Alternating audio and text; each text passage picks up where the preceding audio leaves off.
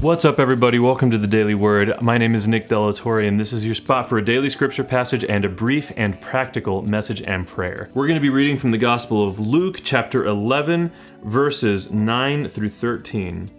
I tell you, ask, and it will be given to you. Seek, and you will find. Knock, and it will be opened to you. For everyone who asks receives, and he who seeks finds, and to him who knocks it will be opened.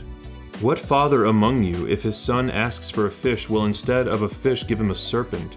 Or if he asks for an egg, will give him a scorpion?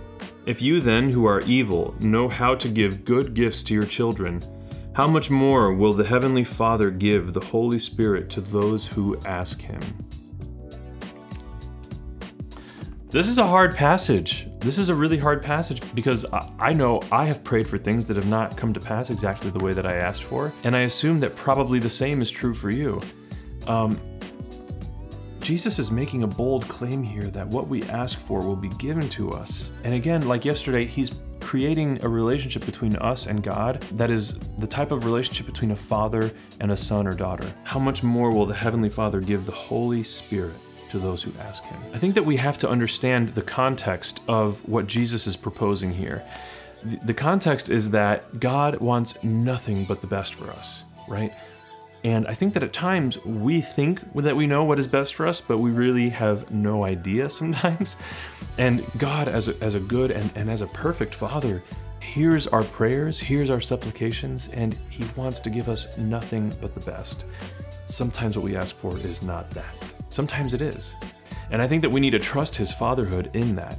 And I think the other thing is that as we grow closer and closer to having a heart like His, our desires, our requests of Him will become more and more like the desires that He has for us. I think our first prayer always needs to be for the Holy Spirit to be upon us, right?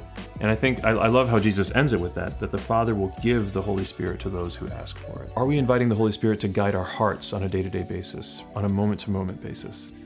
And if we do, if we're willing to take that leap, we will find that the things we want, the things that we realize we need, start to shift. And then we will find that our heart's desires are fulfilled. Let's pray.